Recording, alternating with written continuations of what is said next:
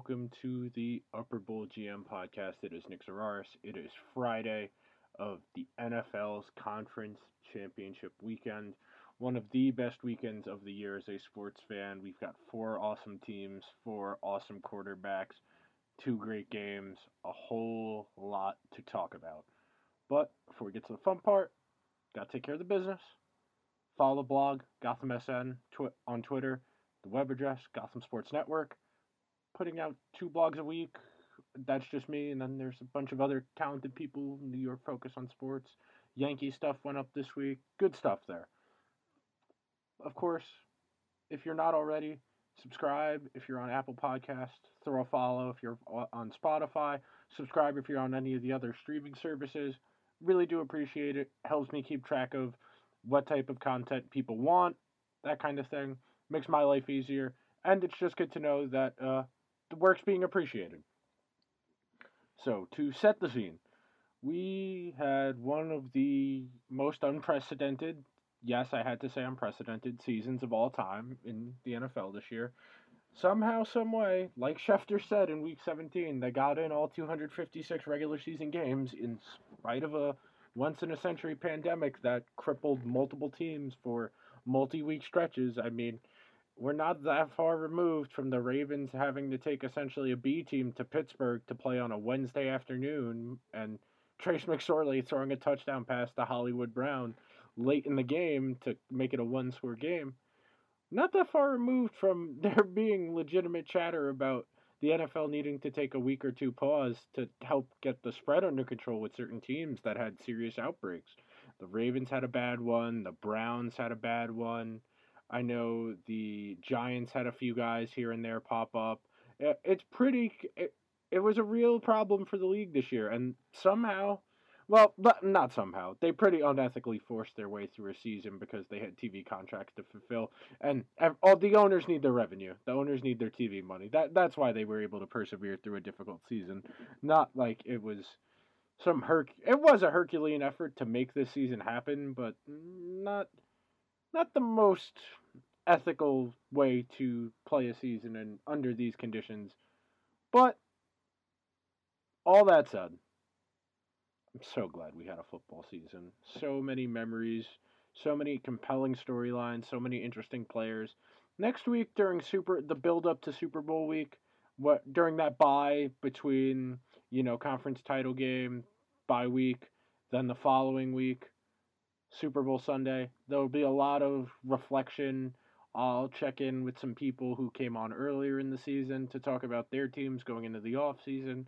Hopefully manage to get a few new people on to talk about some of the teams who are going through some interesting things right now. The Eagles hired a head coach. They hired the Colts offensive coordinator with a very generic Italian name.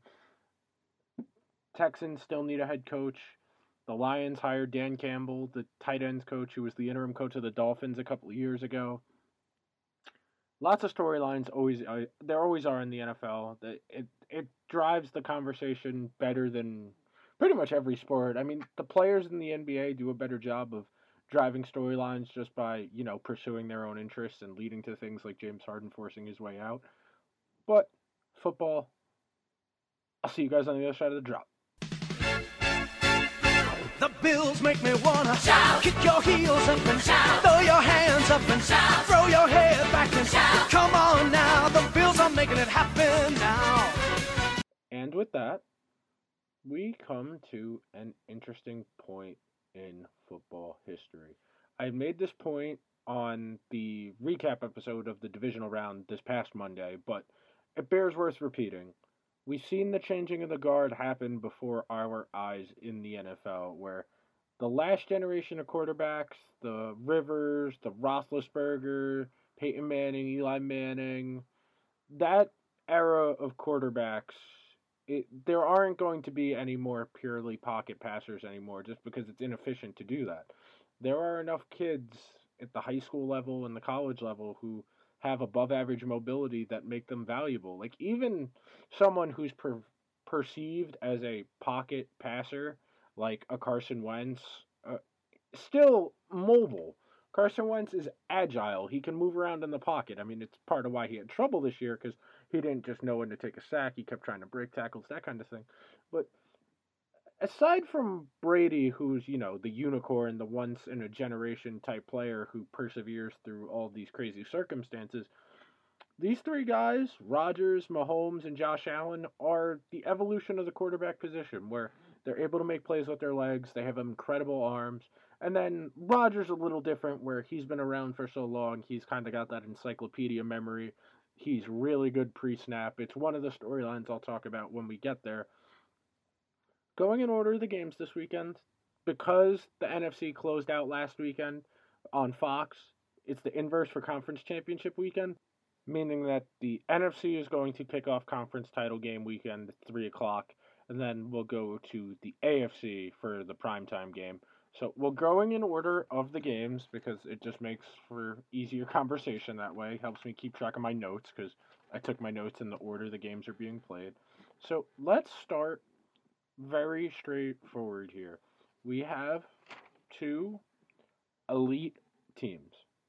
You don't get this far without being a good team. I know the Bucs were pretty inconsistent during the regular season.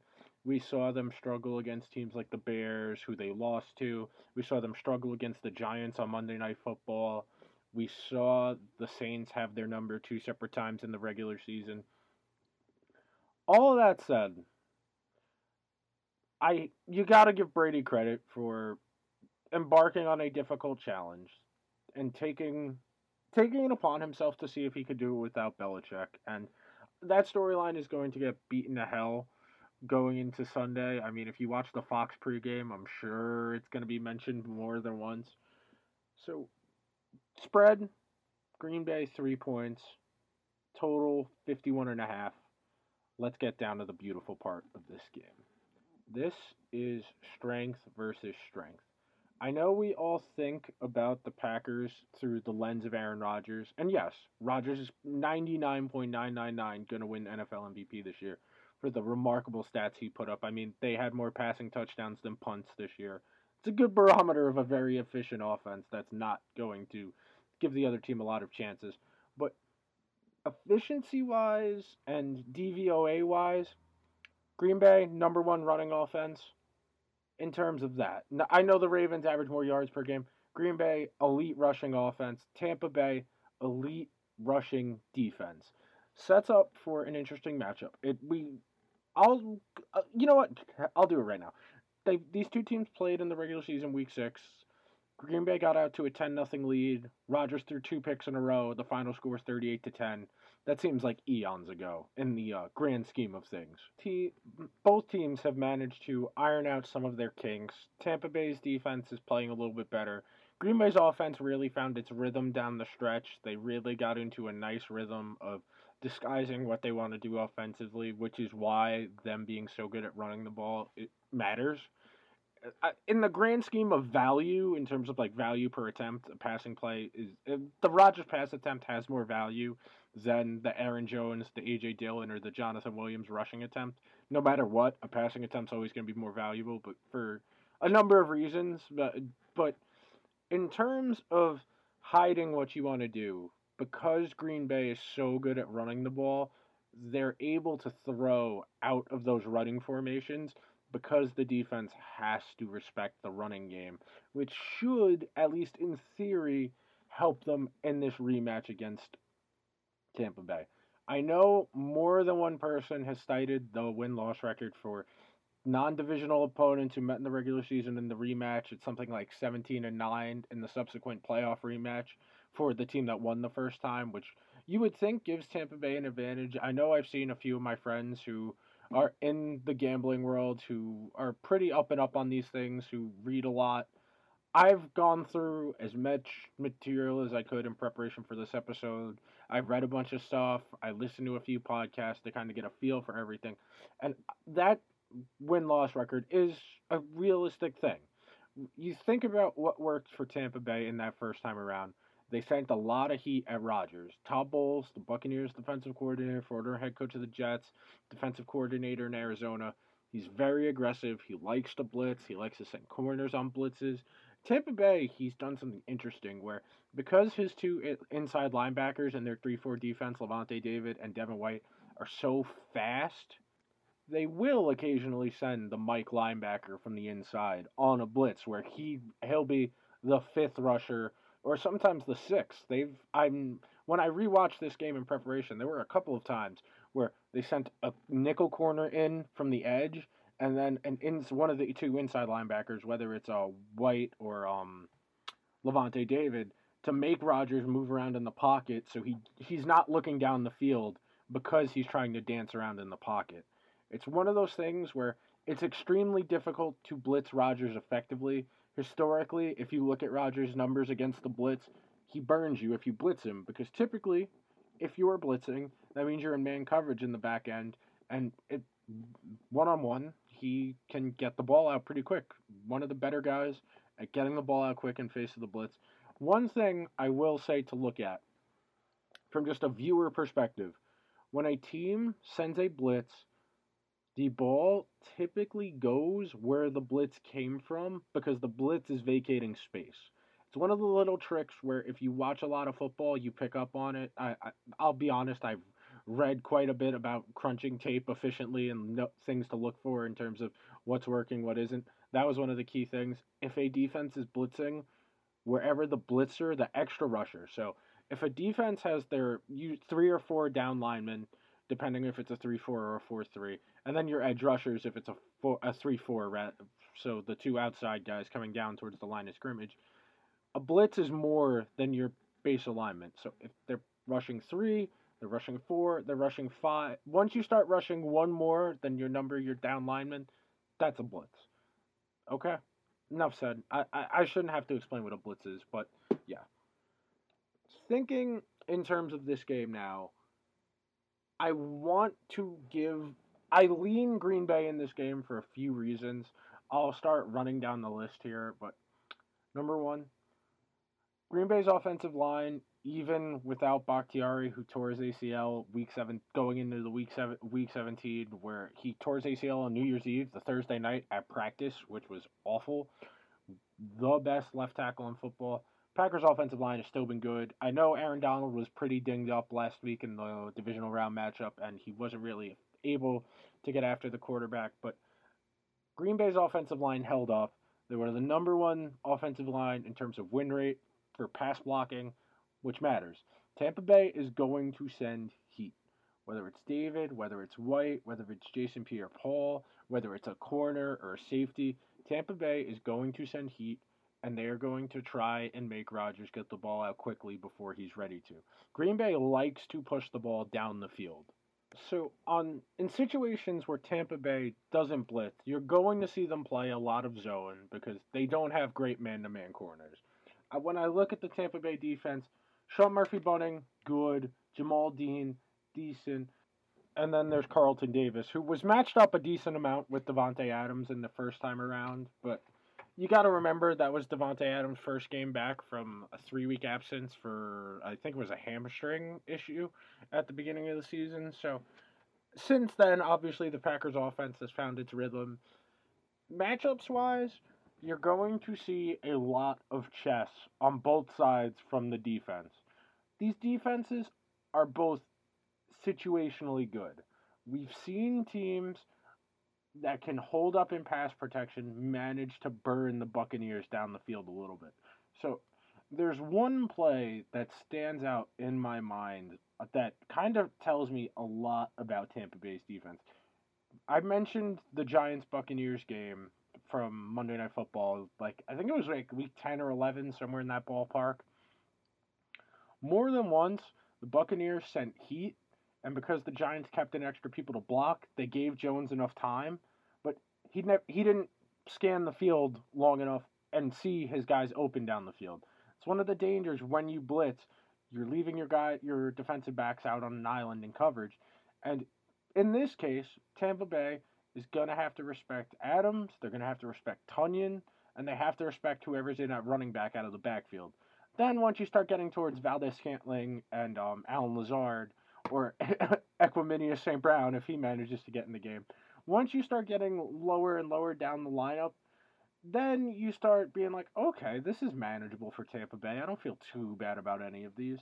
On the inverse, There's going to be a lot of chess matching. So Tampa Bay's defense, a lot of blitzes, and when they're not blitzing, they're going to sit in zone and they're going to make you try and nickel and dime your way up the field because they're so good at stopping the run because of how athletic and fast they are. I was just listening to the Athletics NFL show. Robert Mays made a specific point that when the Packers ran the ball to the outside when Rodgers is under center, so an outside run, so outside of the tackles, that they were blown up almost every single time because Devin White is so fast. When Devin White is flying around, Levante David's flying around, lateral runs to the outside the tackles, that gives the linebacker enough time to get outside.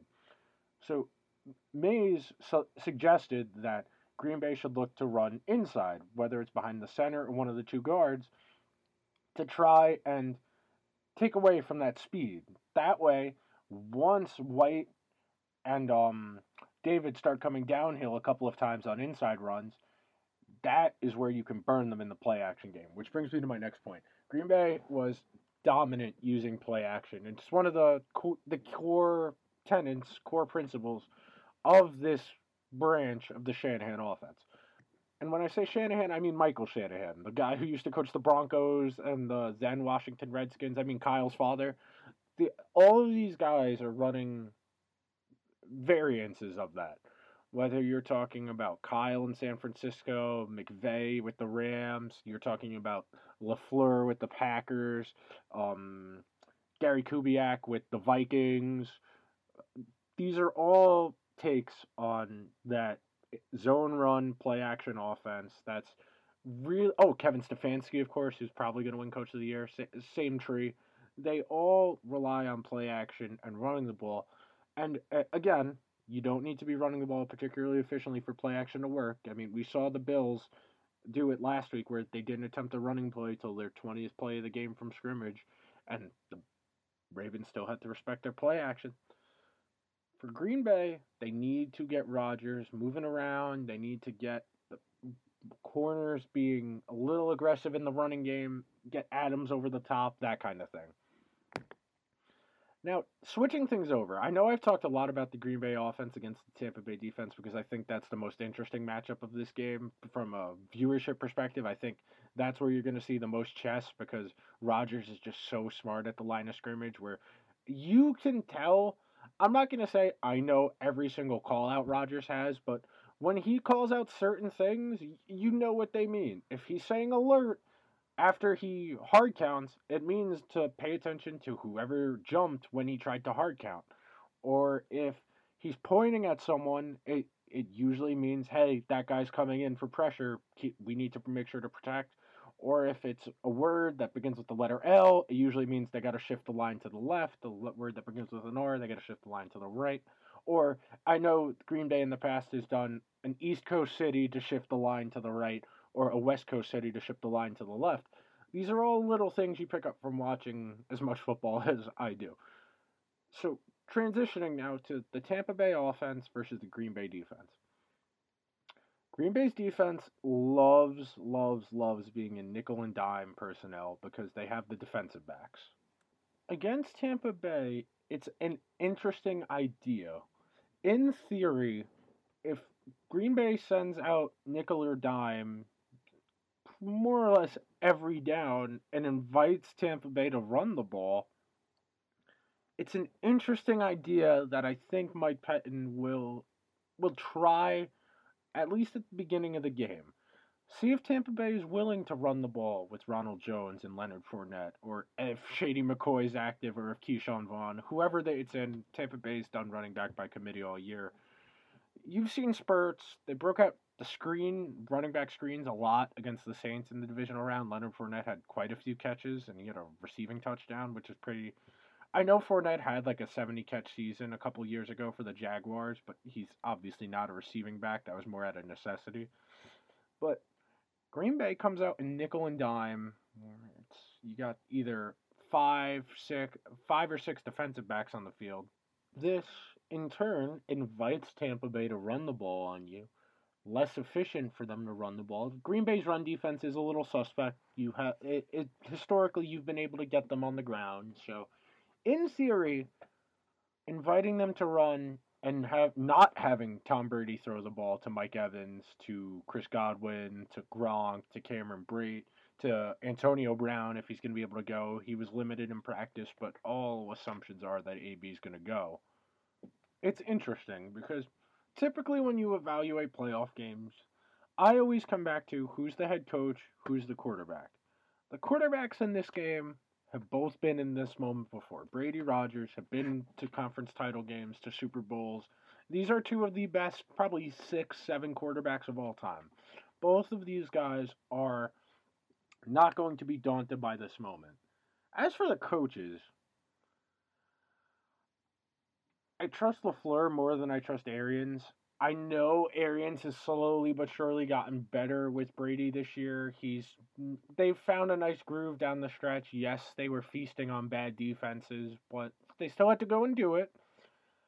I think the key to this game, at least for Tampa, is going to be game management. When I say game management, I mean in terms of going for it and punting on 4th and short, 4th and medium from, we'll say, the red 45, so the Tampa Bay's own 45-yard line and forward.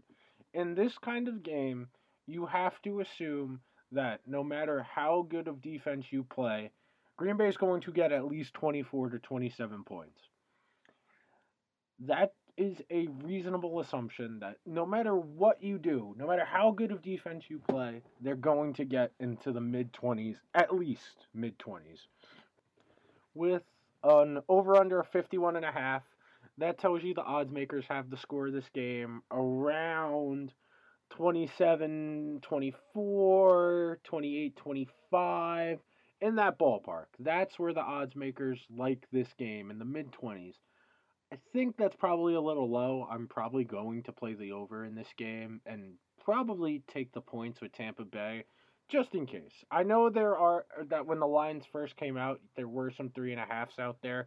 If you can still get Tampa Bay 3.5, absolutely take Tampa Bay with the hook just because of the value opportunity there. Even if it is like a minus 115, minus 120 situation, I still don't think that's bad value just from the perspective of you're getting Tom Brady as a road dog. And the hook, the half a point means a lot in this game. I don't think either team runs away with this game just because of the nature of their offenses. I know we saw Tampa Bay run away with it the first time these two teams met, but I don't think you can pencil Rodgers in for 2 interceptions in the first half of the game. If there are that many turnovers, yeah. Before I switch over to the Bills-Chiefs, the last point I wanted to make here was Green Bay did exactly what we expected them to do last weekend against the Rams. They moved the ball up and down the field. They took advantage of the Rams' zone defenses where they were sending their guys on long crossing routes across the zones where someone who was trailing would have to catch up, run them down from behind. I know specifically the one play that I still remember was a play where Davante Adams ran in I'm pretty sure it was just a mid-crossing route, like a 5 and in, and it was zone coverage, and Jalen Ramsey, had to run him down from behind because it was zone defense, and no one picked up the zone Davante Adams was in, so Jalen Ramsey had to run him down from behind. It's the kind of thing we're going to have to see in this game. Can Green Bay move the ball against this defense? Will Tampa Bay be as aggressive blitzing? There's an argument to be made that the Tampa Bay might come out a little more conservatively at first, just to keep everything in front of them, not risk the big play, and then as the game goes along, then you get into that situation. One of the things I'll mention here is, I believe it was the Action Network's podcast. They talked about the fact that traditionally the first halves of conference championship games are low scoring because neither offense wants to be too aggressive, neither defense wants to be too aggressive. There's a feeling out process. The play callers on offense and defense are feeling each other out, trying to figure out, okay, what are we doing here? What's working? What's not working? All right, they're doing this. What can we do to counter that? So Tampa Bay comes out on offense, and Green Bay sitting there in nickel, and they're not able to move the ball throwing, and they're still sitting there in nickel or dime. All right, let's just take the easy ones. We'll go to Ronald Jones. We'll keep in heavy personnel. We'll keep the two tight ends in the game, where if you have Gronk blocking downhill, that's essentially a sixth offensive lineman. And then you have a numbers advantage. If it's nickel, it means there's only two linebackers and three down and four down. Well, Green Bay plays with 3-4, but okay. So in theory, most of this game will probably be in nickel personnel because there's just too much speed on the field, and you want to have the extra defensive back as opposed to the linebacker. But in theory, if Green Bay is in their 3-4 base defense, and the Buccaneers have Gronk on as an inline blocker, that's essentially 6 offensive linemen against 7 box defenders.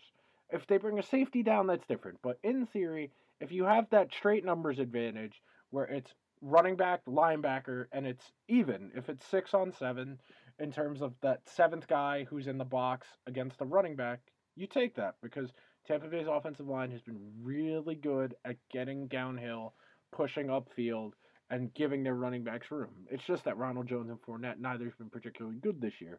So running the ball in good situations. If Green Bay is giving Tampa Bay a soft look in the box, run until they have to respect the run and then go play action off of that. Ditto for Tampa Bay. It's Tampa Bay's defense against Green Bay's offense. If Tampa Bay is being very aggressive blitzing, what can you do to counter blitzes?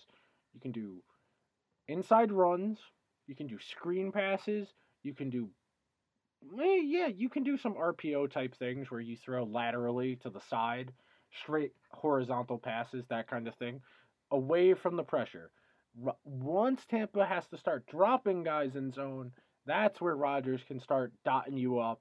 And I know, I constantly bang the drum that running the ball isn't particularly important, that being able to move past the ball efficiently is more important. Green Bay, they don't need to run the ball a ton. They just need to run the ball enough that Tampa Bay has to respect the run.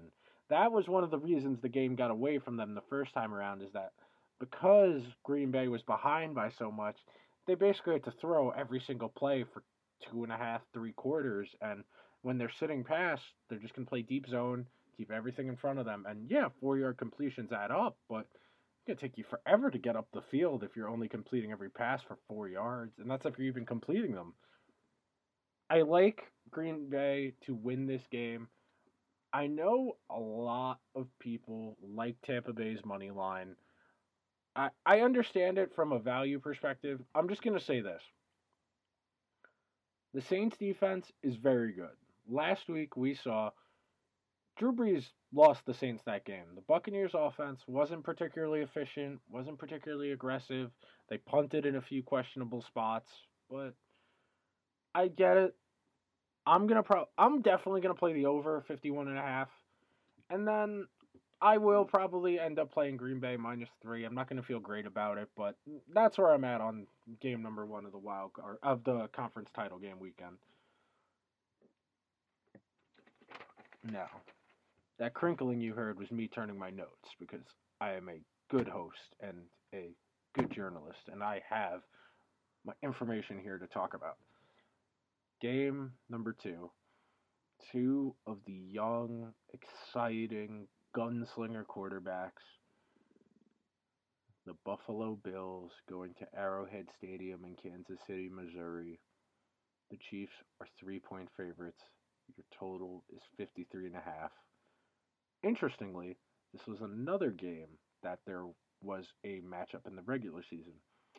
Interesting part of this game was the Bills' approach to it. Now, the final score was 26-17, Kansas City. It was in Buffalo. It was a 4 o'clock Monday Night Football game.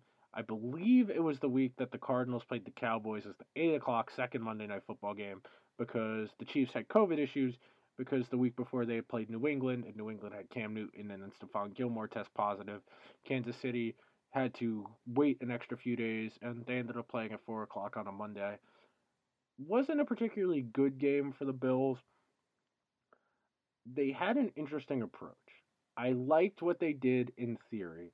They invited Kansas City to run the ball and said, all right, fine. You want to get 4 yards of carry and it's 3rd and 2 and we roll the dice. We can stop you on enough 3rd and 2s that we can win this game.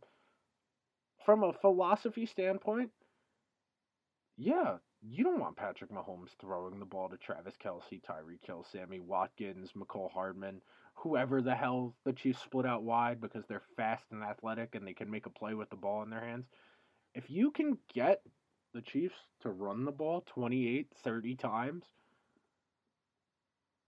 I'm not going to say it'll work, but it's probably a safer way to play the game than playing your normal defense and saying, all right, run or pass, we're going to play both evenly and we're going to respect both evenly, because that's where you get into trouble, because you have, a linebacker on Travis Kelce, you have Tyreek Hill on one side of the field by himself or in the slot where all he has to do is get a little bit of speed, or the Chiefs can break out one of their quirky leak plays, which they haven't run in a few weeks. That's a point Robert Mays made on the Athletic podcast. The Chiefs haven't broken out tight end leak in a little while, so that'll be something to watch. Of course, the biggest weekend going into this story is Mahomes' status. I mean, I originally had this game first in my rundown in my notes because that was a big story. That is the biggest story of the football world, that the best non-Aaron Donald player in football has an uncertain status going into this weekend. I mean, I moved it further down in the rundown because as I was making this rundown earlier during the day, it looked I read more than one report saying that Mahomes is more than likely going to go this weekend, and that his concussion stuff, there hasn't been any flare-ups, there haven't been any neurological symptoms which would trigger the protocol, what have you, that kind of thing. The thing I'm worried about from a Mahomes standpoint is his foot. Earlier in the game, before he had to leave with it's weird because on the Dan Patrick show this morning, he said that he had been told it wasn't a concussion that Mahomes suffered on Sunday against the Browns, that there wasn't a concussion because there wasn't forcible contact to the head. It was just a viciously large amount of pressure on his neck that kind of made him dizzy, and that had a subsequent neurological effect. That was what Dan Patrick said on his show this morning. He could have been wrong. He could have gotten bad information from one of his sources. That is possible, but his foot is an issue.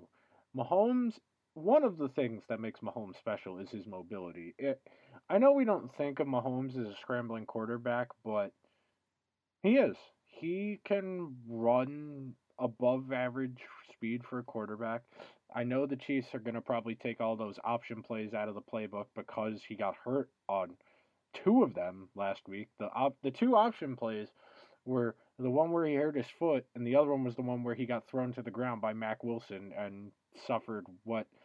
Well, I'm just going to refer to it as a concussion for simplicity's sake, but Mahomes not being 100% gives the Bills opportunities here. If they can keep him in the pocket, if they decide to send some blitzes after him, try and test out how mobile he actually is, it can make for some opportunities on the football. I know the Bills' defense was not as good as it was last year, this past season. It was still pretty good. It was still top 10 in DVOA. They've still got playmakers, whether it's Trey White, whether it's Ed Oliver, whether it's Jordan Poyer, Micah Hyde. They got Matt Milano back, which helps. They've still got Edmonds. They've got Klein. Jerry Hughes, not as good as he used to be. Still pretty good situational pass rusher. The Bills' defense is good. It's not great. It's not dominant. There's no elite pass rusher here. If they're going to get pressure, they're going to have to do it manufacturing it through scheme. It's doable. Look for the Bills to just drop guys and invite the run because it takes away what makes Kansas City's offense explosive. Yeah, the Chiefs will take the free yards if you're only going to have 5 guys, 6 guys in the box and invite them to run the ball. Not sure if Clyde Edwards-Helaire is going to be able to go. He wasn't able to play last weekend. He was questionable. He still has the questionable designation. If he doesn't, Darrell Williams, Le'Veon Bell, they'll be fine. Plenty of opportunities to run the ball for Kansas City, which is what the Bills want. When I think about this game, I wonder how well the Bills have been playing recently factors into it. I know. I always say that momentum, hot hand fallacy, whatever you want to call it, isn't real. I do think there is something to say for confidence. I do think the Bills are playing with a particularly large amount of confidence because of the kind of season they had. You got to think, the Bills have only lost 3 games this year. One was to the Chiefs, which I already mentioned. Another was the Hail Mary, last second, kind of a freaky play, but it happens. And the third loss was when Tennessee boat raced them after Tennessee had the COVID flare up and got their game moved because of it. Not a lot. I mean, the Bills. Uh, I've been thoroughly impressed with the Bills have done with not a ton of superstars, elite players. Stephon Diggs, elite. Josh Allen, fringe elite. Other than that, and Trey White, those are 3 elite players on this team. But other than that, there's just a lot of guys. I like a lot of the pieces on this team when you look around. Mitch Morse, a good center. They got a lot of value at Darrell Williams at right tackle. Cole Beasley is one of the best slot receivers in football. John Brown is he's had 1,000-yard season a couple times. Dawson Knox is an above average tight end. 0 from the running game. Bills were 22nd in DVOA in terms of rushing the ball. Not a good running team. That's in part because their offensive line is better at pass blocking than run blocking. But when the Bills don't need to run the ball particularly well against Kansas City to have a good chance in this game. I think the Bills are going to win this game. So view my commentary about it through that lens. I think the Bills are going to win this game. I worry about McDermott in this game in terms of going for it and trusting his defense a little too much. But at the same time, the Bills are one of the more aggressive teams in terms of passing on early downs, which is good. You're not wasting plays. You're not setting up 2nd and 8s or 3rd and 9s. You're keeping Allen in favorable situations. And I've been awed by Josh Allen's growth in his 3 years in the league. I was looking at something today that one of the PFF writers wrote. His theory is basically that Josh Allen had the single best 3rd-year leap of any quarterback in the history of the NFL. Pretty remarkable stuff. Of course, there are holes in EPA, that kind of thing. They're not universal statistics. If they were, everybody would be using them. They don't account for absolutely everything, but Josh Allen has made a remarkable jump, and through their 2 playoff games this year, thus far, he has willed them very far. That game against the Colts, he was the difference between winning and losing. He wasn't great against the Ravens. He missed some throws, particularly the deep ball. His deep ball accuracy has always been a little suspect, but wasn't great. It was a really windy night. The Ravens have a good secondary. Allen's worthy of the benefit of the doubt because he hasn't done any of the mind-numbing things he did last year. If this was last year's Bills going into this situation, I absolutely would have thought the Chiefs were going to win this game. But Josh Allen seems to have gotten those bad decisions out of his body. Of course, this is probably me jinxing him to all hell, saying that he'll probably have 2 mind-numbing fumbles. He'll be 20 yards down the field and lateral like he did last year against the Texans in the wild card game. It's difficult for me. I like both of these teams. I like the Bills. Josh Allen's one of the most likable people in football. The Bills Mafia are a sympathetic group. The Four Falls of Buffalo is one of, if not my favorite 30 for 30s about the Bills teams that went to 4 straight Super Bowls and didn't win. Matchups wise, I'll be curious to see how Buffalo opts to go on defense. Are they gonna just sit in quarters like they're known to do, try and keep everything in front of them because they've got Trey White, because they've got Poyer and Hyde to kind of anchor the defense in those deep zones and try and keep everything in front of them? Or are you gonna have to get a little heat on Mahomes because he's got the bum foot, because he's not 100%? It's possible they're just gonna play some zone and try not to overexert themselves, gonna try not to give up any Tyreek Hill big plays. It's difficult.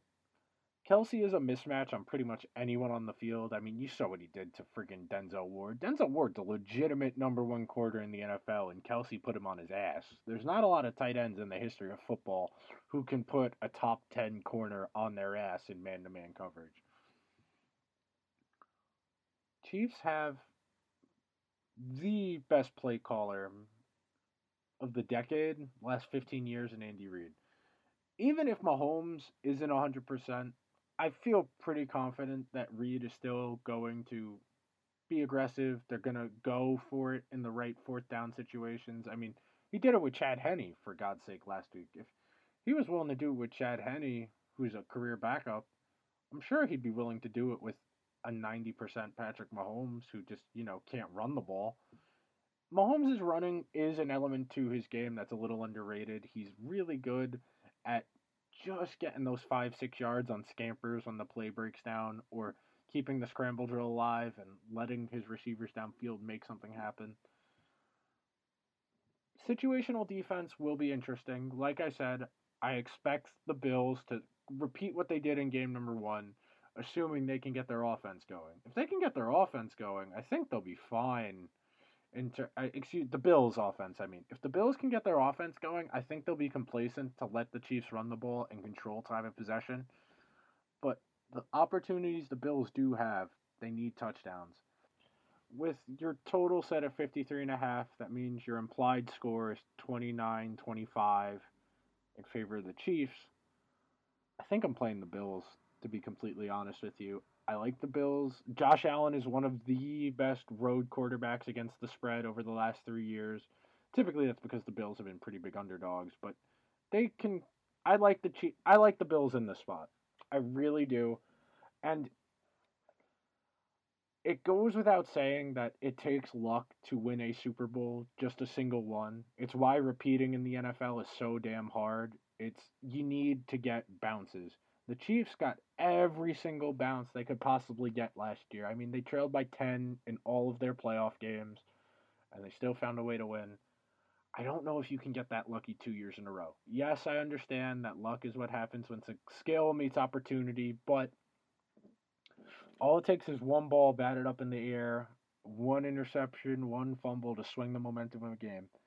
I mean, the Chiefs are a fumble away from not being here. If Rashard Higgins doesn't fumble that ball through the end zone for a touchback, there's a legitimate argument this is Browns Bills in Buffalo for a trip to the Super Bowl. Yes, I understand that's all hypothetical, that's what ifs, not really the pinnacle of analysis here, but when it comes to this game, I'm going to expect the big players to make plays, man. Like Santana Moss once said on the Miami sideline, big time players make big plays in big games. That's all he has to say about that. There's a reason the Chiefs are here. Even though they didn't look as good as they did last year this year, it was a point that a lot of people have made. They haven't covered a lot of numbers in the second half of the season. Granted, a lot of those were pretty big numbers, 9.5 points or more, 8.5 points or more. It's hard to cover those big numbers. Chiefs have won all of the games aside from Week 17 when they didn't play Mahomes, but they've won. They just haven't covered. One score game. I think the Bills win this game, and it it's gonna be something weird if the Bills win this game. They're gonna have to force a Mahomes mistake, which you can do. We saw it in the game Miami. We saw it in the Miami game. If you force Mahomes to throw into those tighter windows, aside from Kelsey, his other receivers, not the surest hands. They will occasionally bat the ball up in the air, and those balls get intercepted. It's not on Mahomes that they're intercepted, but you can get him into mistakes. I'll be very curious to see what Buffalo does on offense. They came out with a pretty unconventional game plan last week against the Ravens where they didn't run the ball to their 20th play from scrimmage. They only had like 11 rushing attempts in the whole game, and like two of them were Josh Allen runs. I assume they're going to run a little more frequently than that just for a variant's sake because Kansas City's defense is weird. It was it wasn't amazing last year, but it was good enough situationally. This year it hasn't been particularly great. I mean, Tyrann Mathieu you have to respect. He had a really good game against the Browns last week, but other than that, that Chiefs secondary leaves a lot to be desired. I mean, what Thornhill isn't supposed to be able to go. Ward is eh. Sorensen is a liability in coverage. He's okay against the run, but he's not good in coverage down the field. Hitchens and Wilson and Gay, the linebackers, they're not great against the pass out of the backfield, which is, I think, the way the Bills have to use the ball. I know this isn't exactly rocket science that people can figure this out, but short passes are essentially the same thing as running plays. So if the Bills get the ball to Devin Singletary a couple of times on either flats, screens, checkdowns, whether the play doesn't work down the field, a couple more touches for Devin Singletary will help in terms of balance. I know when I say balance that you think in your head that means, oh, 50-50 pass run split. When I say balance, I mean in terms of what the defense has to respect. If the Bills come out and throw it 30 times in a row before attempting a running play, that 30th play where they actually do run the ball, it's got to go for at least 9-10 yards. That's not going to happen, but you get my point. You want to have enough balance that the other team can't just sit in expectation of what you're about to do. If Kansas City sits back, or excuse me, Kansas City's not going to sit back. Kansas City's going to try and manufacture a pass rush by any means necessary. As a Giant fan, I can attest to Steve Spagnuolo's fondness for blitzing and then dropping guys back in coverage, trying to get pressure in unconventional ways. He's going to have to do it. Tyrann Mathieu is one of the more dynamic players in the left in the playoffs on defense. There aren't a lot of safeties who do what he can do, whether it's against the run or the pass. Last point on this game before I wrap up.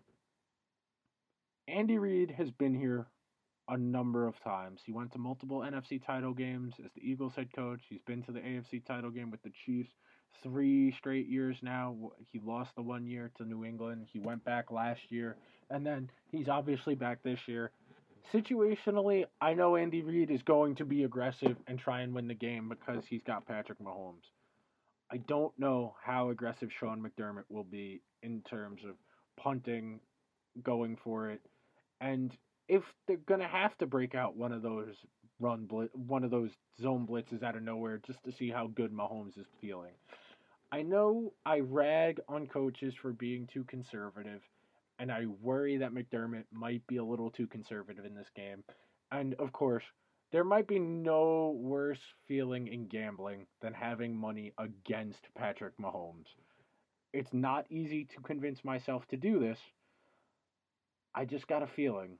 And that's all I can say. I got a feeling. And that's all gambling is at the end of the day. No matter how much stats, how much tape, how much information you have. It's at the end of the day when you press submit or you make that text message, it's about your feeling. Now, with all that information, I hope you guys have an absolutely great conference championship weekend. If you watch the McGregor-Poirier fight, I hope it's a fun one. If you're watching the NBA, decent games this weekend. I know Lakers Celtics isn't what it used to be, but it's still a decent game for a Saturday night. There's no other football on. Check in on basketball. The Rangers play the Penguins tonight, and then again on the weekend. There's lots of sports on. It's a good time. Good time to be a sports fan. Please, please, please follow on Spotify. Subscribe. Leave a review if you're on Apple Podcasts. Follow me on Twitter at Nick Zararis. Follow the blog at GothamSN. Rangers blog. Gonna try and have one for Friday. try and have one either before the game against the Penguins or for going into the second game because, the NHL's doing series where it's 2-game stints against most opponents to minimize travel. All that, I will see you guys on Monday. Talk about the games. And Tuesday, got a treat. Got one of my professors from college, a decorated, storied, glamorous journalist, Wally Matthews. He covered pretty much anything that's competitive. I know when I was in his class, he said the first event he ever had to cover was an ultimate frisbee tournament, which was pretty funny.